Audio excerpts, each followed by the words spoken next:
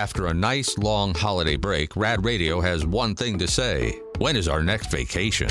And now, back to the mediocrity that is Rob, anybody, and Dawn. We got this email, rad@radradio.com, from a better class of Rad Radio listener watching us on Rad TV at members.radradio.com. We just did during the commercial break the Dogwoods Resort Canine Cam, and it featured Brando's newest edition, Sadie the Whaty What? Burn-a-doodle. And we were talking about some training exercises, including the rollover.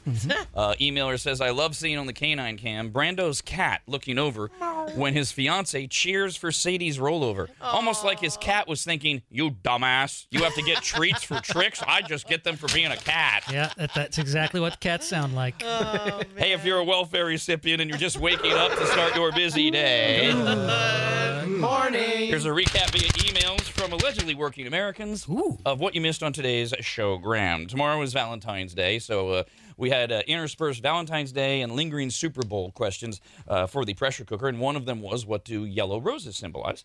By the way, our pressure cooker guy knew it, and he did win. He got 5 right. We'll play our games tomorrow at 7, 8, and 9 a.m. The answer is friendship, to which that was news to Kyle. Yeah. And we told the story that a lot of dudes don't even know that roses mean anything. You know, red, love, okay, maybe. But they're like, every color means something. Yeah, and if I'm getting roses to a girl, it's because I like her, not because I think she's a friend. That's going to make the feelings a little weird. Like, if I go into a girl and she's a friend, I bring her a yellow rose, I don't think she's even going to know. And we talked about, like, how it makes sense if, like, you're married or your significant other is your best friend. You might do red and yellow to say all that. But Dawn pointed out that there are periods where women go through this really judgy phase. Well, yes. And it's like, well, dude didn't know maybe. I mean, I know with me and my friends, because we wanted, like, a dude, a man's man, a toxic male. And the metrosexuals were starting to creep in. And they were super clingy and just, oh, God, like, they wanted to cuddle. But, I mean, they wanted to cuddle. And right, like, we weren't the ones that were saying let's cuddle, and so they would get too fast with the roses. And I have to correct something Kyle said. At least with women of my generation, we will know that yellow rose is friendship. Really? Oh. We know the colors of what. I don't know if girls of today still do. I haven't had the flower conversation with any of the young kids in our life. Isn't it just born into your DNA? One of our 85 Heidi's wrote in and said, "Don't feel bad, Kyle. My husband bought yellow roses for our anniversary one year, and I said, oh, wow, we can finally be friends, because he had no clue what they meant." Oh, you made him feel bad. Now, she did. Now it's a tradition. Every year I get yellow roses for our anniversary. He had to ask all of his friends if they knew yellow meant friendship, and none did. Yep. See, and that's like if you're a girl that likes yellow roses, then that's another reason why you still might not know that it means friendship with the dude.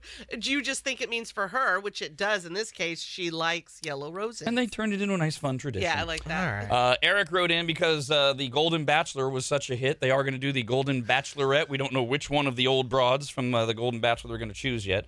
So Eric says, so when they do get married, because that's the idea, right, eventually? Yeah. Okay. Oh, yes. You are doing this show, and you're on this show because you want to be proposed to at the end of it. Now, mind you, you've only spent a short amount of time together and have had no real trials. So when they do get married on the Golden Bachelorette and they have their named events like the wedding shower, do they call it a golden shower? Nice. Well played. See, I started thinking about it during commercial break, a few commercial breaks ago. I started thinking of the Real Housewives shows, and those women are older, and they're very catty. And I'm wondering if that's how that's how it would work. You got to get the old broads that are still into being catty. And then I would watch it, and I wonder if they had a lot of those Real Housewivey type of women on the Golden Bachelor. We played a few clips of Tony Romo being very weird during the Super Bowl broadcast. He was singing, and then he broke the cardinal rule of talking about streakers. And Jim Nance is kind of recognized. He's like giving a hand signal, and Romo's still talking about, oh yeah, we can't talk about that, can we, Jimbo? Coming up in a few minutes when we do the Mixed Pick Sports Show with Steve Mickelson, I'm going to play one that's a little more sporty about how Tony Romo completely ruined the final call of the Super Bowl. And he's just been getting rolled for years now. CBS had to do an intervention with him and say, what happened to you? And we don't really know. But Adam says, Rob, it appears that Tony Romo has been attending the Dawn School of Broadcasting, breaking all rules. You know, like when Dawn constantly interrupts you and speaks over your sentences. Oh, do I do that? I'm so just sorry. one example. Doesn't retain anything that I say. Oh, yeah, I don't realize. If you watch us on RAD TV during the live show at members.radradio.com, during the commercial break, you get a question of the day. Email in your answers. We save them for the final segment of the show. What was today's question, Brando? What's something that doesn't really smell great, but you keep wanting to smell it anyway? Oh. I mean, we've had a variety of these conversations. Your own butt is like right up the top of the answer. Walter let one go yesterday, and I made the comment. I'm like, is it weird that I wanted to smell it? Ooh. Yeah, it like had a little funkiness of No. beef jerky and cheese. No, it's not weird because I'm the same way. Really? I don't know what it is. It's like a curiosity, but it's almost like home. It's his breath as well. I like the smell of his Yeah, breath. now see, dog breath I like. See, I like trying to pick out the food notes a little bit. I know it's a little gross, but you're curious about what was ingested. Jared says, I have a candle that is scented like diesel. It smells exactly like diesel. I love diesel. And it reminds me of my childhood.